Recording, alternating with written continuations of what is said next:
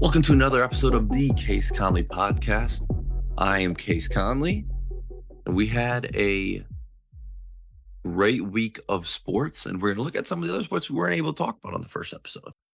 We're going to talk about the UFC 285 and Jon Jones' historic victory. We're going to talk about the next couple of weeks of UFC, some big matchups coming up. That'll be interesting to see, including UFC 286, not this Saturday, but next Saturday.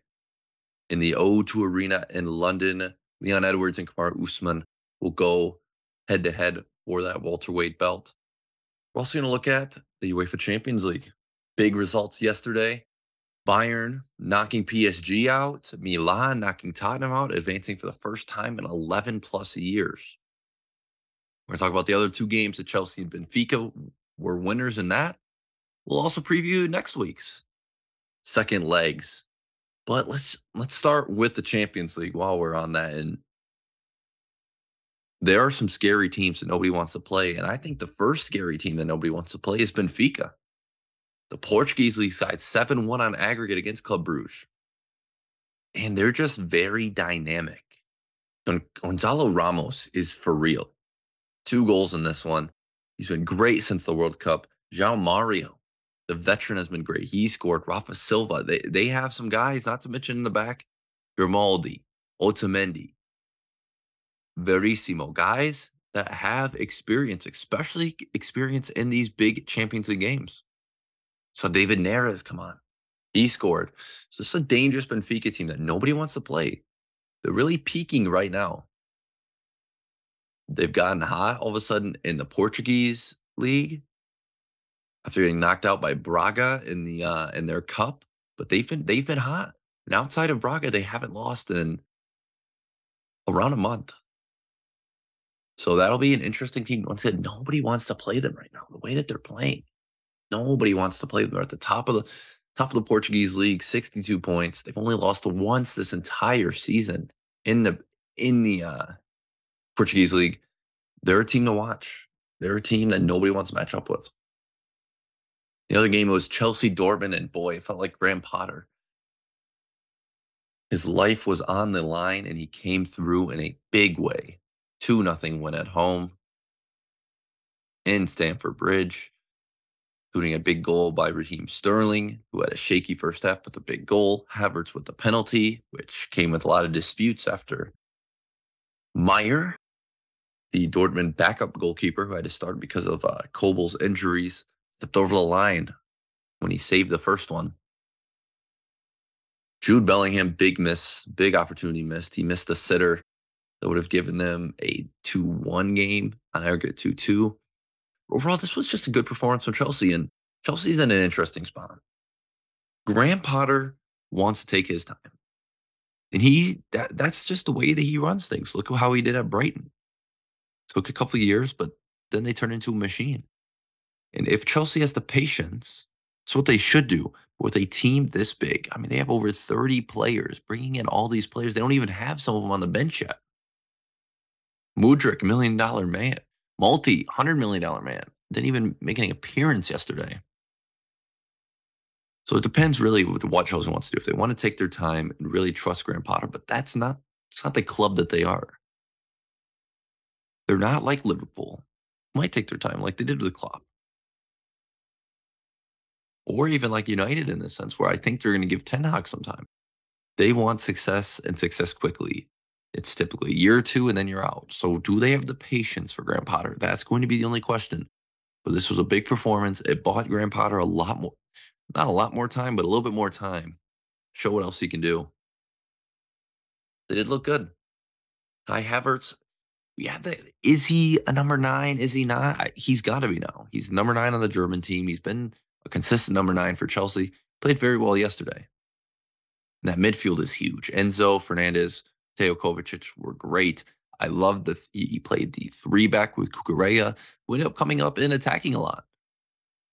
So I really like what Graham Potter is going to do. It was a great game plan. Obviously, it really was unfortunate for Dortmund. Julian Brandt got hurt early in the game. He's been maybe their best player in the last couple months. It was unfortunate that he had to go out, but Dortmund just didn't get enough good offensive possessions. Chelsea did, and Chelsea took advantage of the opportunities. Once again, Chelsea, they have some work to do, but you see where that future is. You see where it is, but do they just give Graham Potter time? That's going to be the only question. Bayern 2-0 over PSG, knocking Kylian Mbappe out.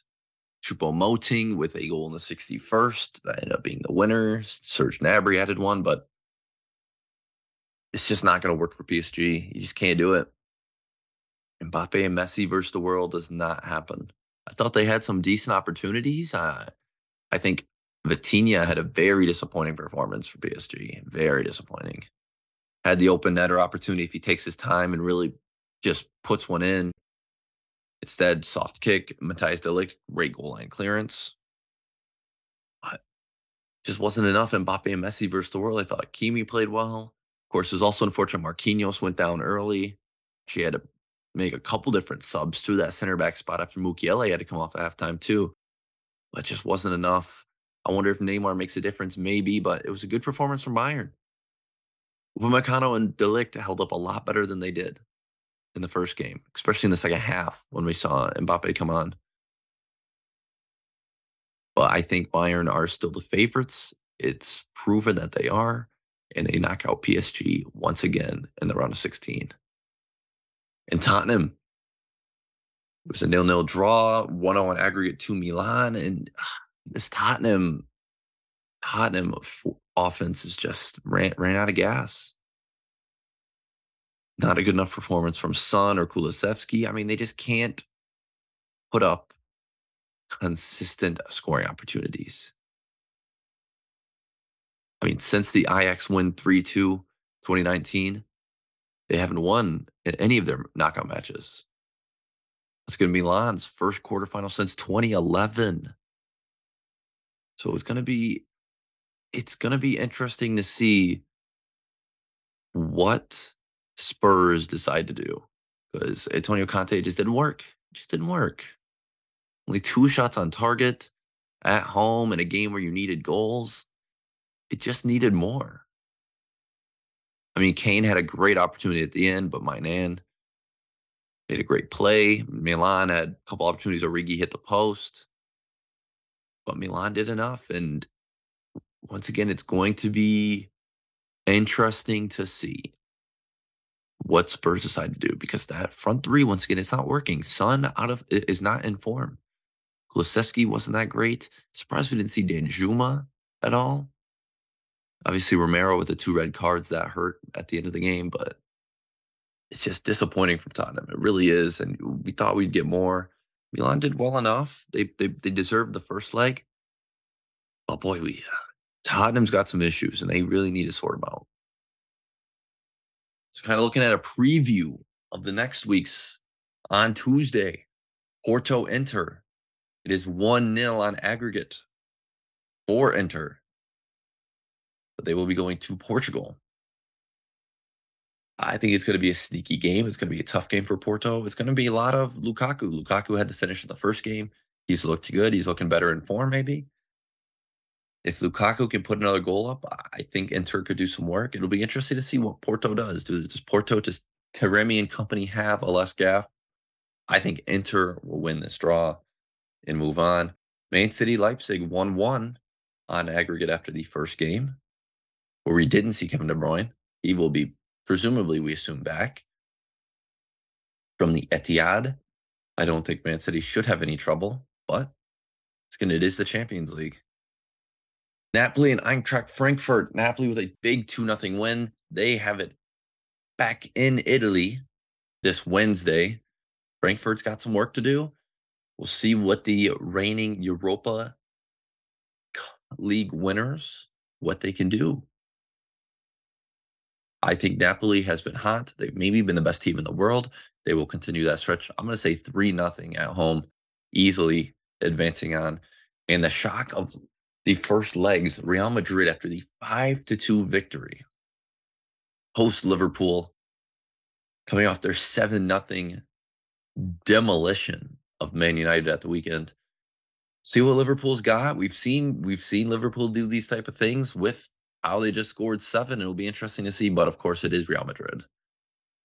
We do have to take that into account. Real Madrid did play to a scoreless draw. They haven't won in their last 3 since that game. The draw with Atletico, they lost in the first leg of the Copa del Rey, and the draw to Betis. We'll see how much better they play. They do play this weekend in a game before then. So it'll just be interesting to see, if they rest, how fresh they look. But I don't think they should rest. I think they should really try to find some form in that game. We'll see against Espanyol this at the weekend. It's been a good Champions League. It's been a fun Champions League. I feel like the storylines are changing every other week. We see something new. But I still think right now you got to look at the favorites. It is Bayern Munich. It is Real Madrid. It is Manchester City. I think Milan, sneaky team. I think Chelsea, sneaky team too. I think Benfica is going to give somebody trouble. Don't know who they're going to give somebody trouble. So when we come back, we will talk some UFC. Past weekend's UFC main event, 285, and this next weekend's fight night. And the weekend after that, UFC 286. We'll be back.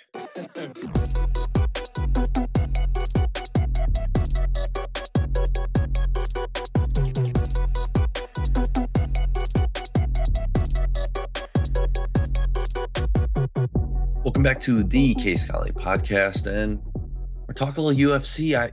I watched the entire card, prelims included, from UFC 285, and I'll give you my kind of reaction. Starting in the early prelims, excuse me. In the early prelims, it was the prospects who looked good. Get Cameron Simon. He continues to 8-0 with his decision over Mana Martinez, even though, once again, 2 more points had to be deducted for eye pokes and groin shots. So it's going to be interesting. But Simon, he's a great prospect in bantamweight. He really can do it all. That's really what makes him so special. The other big prospect was Ian Gary with his dominant knockout in the 3rd round of Kenan Song in the welterweight. And this Irishman, he is dangerous. And it'll be interesting to see who they give him at welterweight.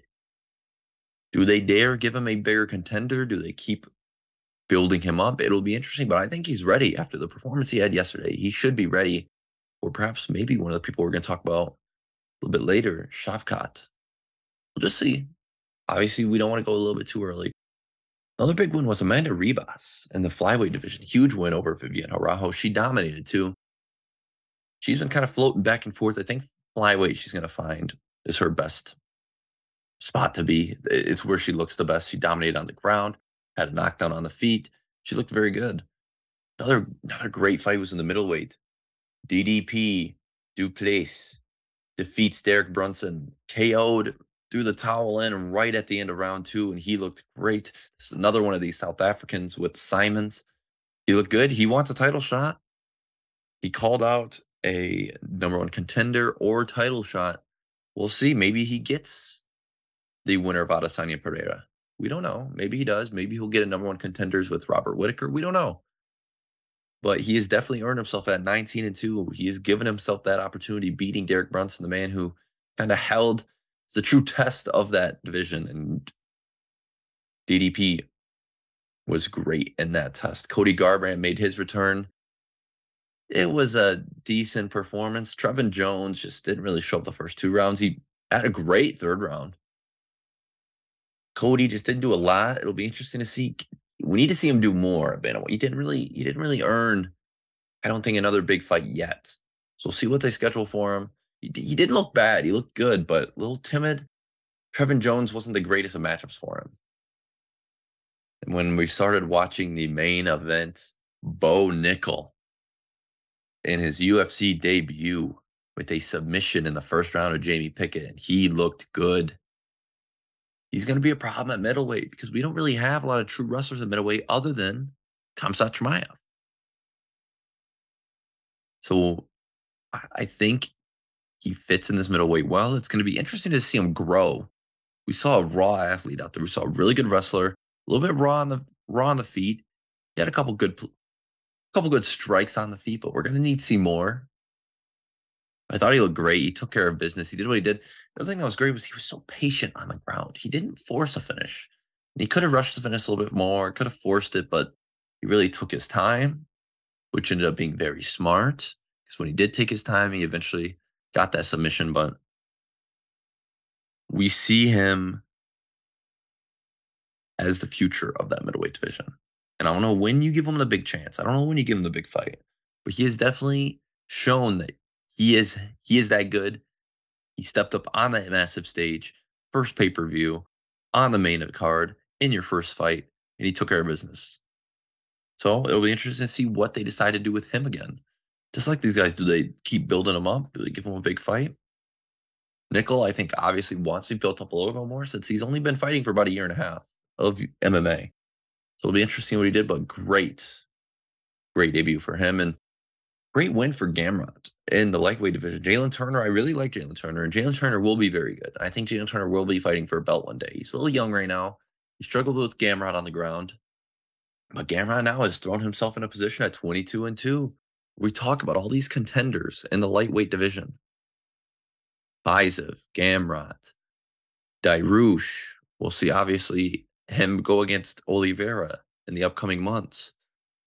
But Gamrot, on short notice, took this fight, won the fight. Interesting what more he has to do to get that title shot. Shavkat Rakhmonov, submission of Jeff Neal, who missed weight 5 pounds over, but Shavkat is for real. I knew he was for real, and he made it to the world that he's for real. 17-0. I think he's ready for a title fight. I really do. He's so complete, and we saw him take some shots. We saw him have a chin that held up. I think he's definitely deserving of a top 5 fight, if not a number 1 contenders fight. He's been great. He's done everything he can do. 17 wins, all finishes, including that submission of Jeff Neal in the 3rd round. We saw him have to get off the canvas a little bit. We saw him get off the mat. We saw him dominate in multiple different facets. We saw him on the ground. We saw him in the ground and pound. We saw him with the kicks. We saw him with the punches, the elbows. He really does a little bit of everything, and that's what I really like about him. He's just not scared. He wants to go finish a fight every time out there. He got the fight bonus, 50K. He's ready. He is ready for a big fight. He mentioned Colby Covington. That'd be an interesting fight. Some people have said, well, let's just give him and Ian Gary and see which prospect's better. Be interesting to see, but he is now deserving of a huge fight. And in the biggest surprise of the night, Alexa Grasso becomes the 3rd Mexican champion, defeating Valentina Shevchenko in the 4th round by submission. And it was another one of those fights where I think Shevchenko was winning. And Shevchenko, she goes for the spinning back kick. Alexa Grasso had been practicing that, saw her spin, took the back. As soon as she saw the spin, it was just, I think, unfortunate timing for Shevchenko. She looked good, though, and that's what I think about Shevchenko is I think she's the greatest female MMA fighter ever, simply because of what she can do. She did everything. We saw her with the kicks, the punches on the ground. We saw a little bit of everything from Shevchenko, and she was lacking a little bit. I think she was trying to force. She was looking for the big shot instead of really taking her time, but she was dominating that fight, in my opinion. Alexa Grasso caught her at a good spot. Alexa Grasso did. Let's give her some credit, though. She did catch her a couple other times during the fight. She had her moments. It was really this one that she took the opportunity and took. Obviously, she had been training for that. It was a great preparation. Great once she actually got in the octagon. Just a great move to take the back and get to submission. But that will be run back. But Shevchenko, even in a loss, looked fantastic.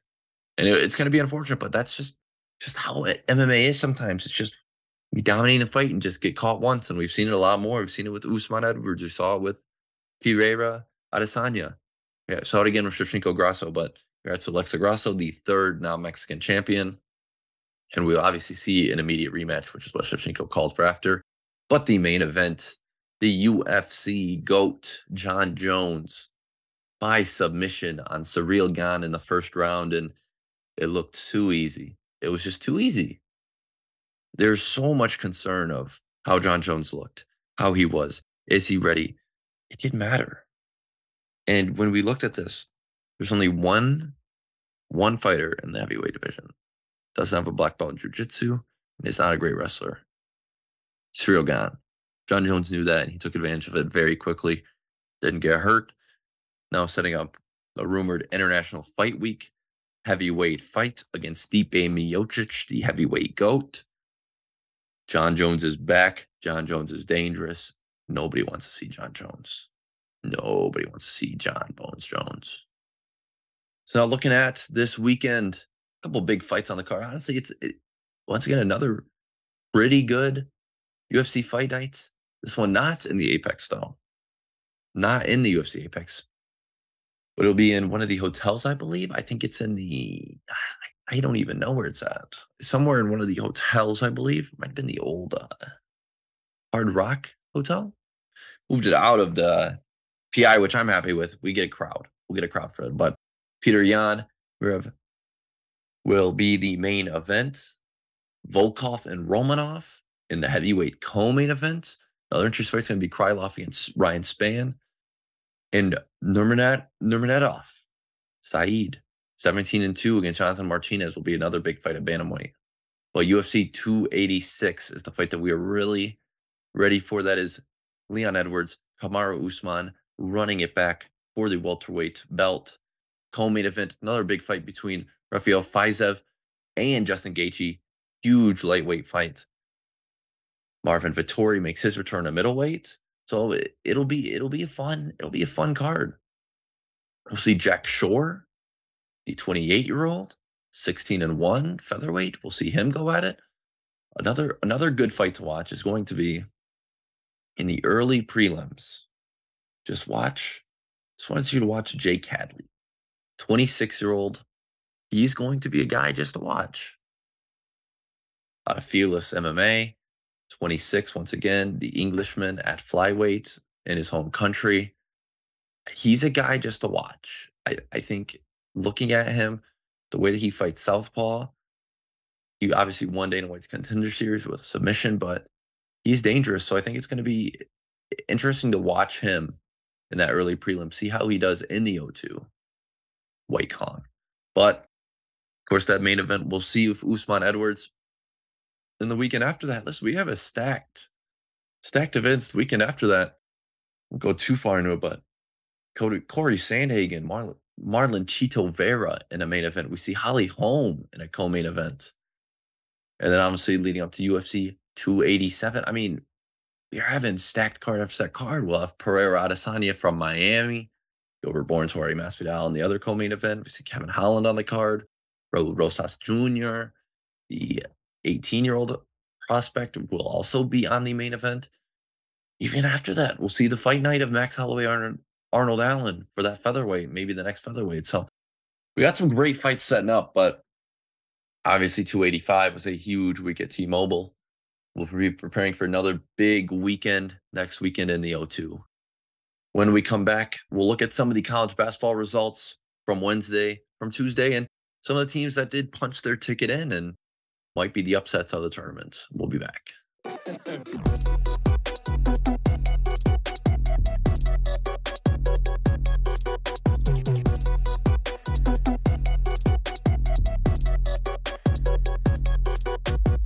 And to wrap up the show here this week, we're going to talk about some of those teams that have already punched their tickets into the NCAA tournament. A lot of the conference tournaments still going on, but some of them finished either early this week or last weekend. And a couple of teams just to watch who won their tournament. Mostly teams are going to be upset teams to watch. And Charleston, College of Charleston is the first team that you're going to want to pay attention to. 31-3. This is a very good College of Charleston team. Defeated UNC Wilmington 63-58 in the CAA championship game. This is an experienced team. The one thing you love to see about this is all 5 starters average. They have all 5 starters and another guy off their bench all average over 9 points a game. Very spread.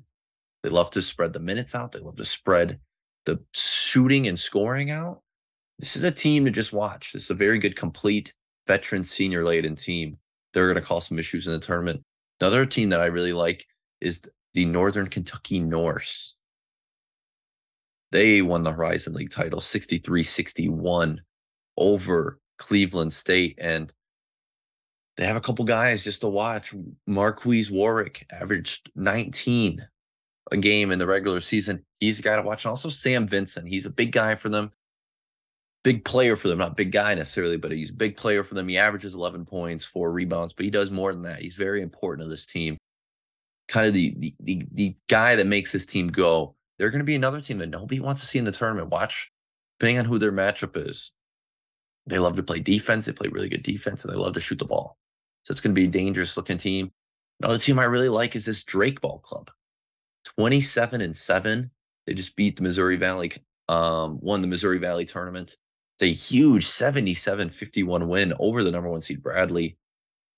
And they are just another complete team to watch. They're a very senior-laden team. A guy to watch is going to be really, for the Bulldogs, Tucker DeVries. He averages 19, shooting around 39% from 3 this season. He's going to be the guy that really makes Drake go. But another team that really likes to play defense. They're really great at playing defense. Top 50 in the country in defense. That's going to be a team to watch. And then finally, Oral Roberts. If you remember the name in 2019, they made the run to the Sweet 16, knocking off number 2 Ohio State.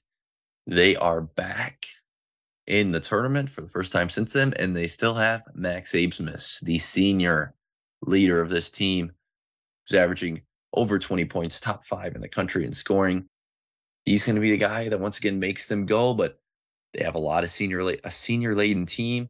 You're going to have to watch. Another guy is going to be Damari Williams. He plays some big minutes.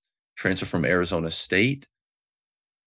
Isaac McBride's another guy to watch. A transfer from Vanderbilt.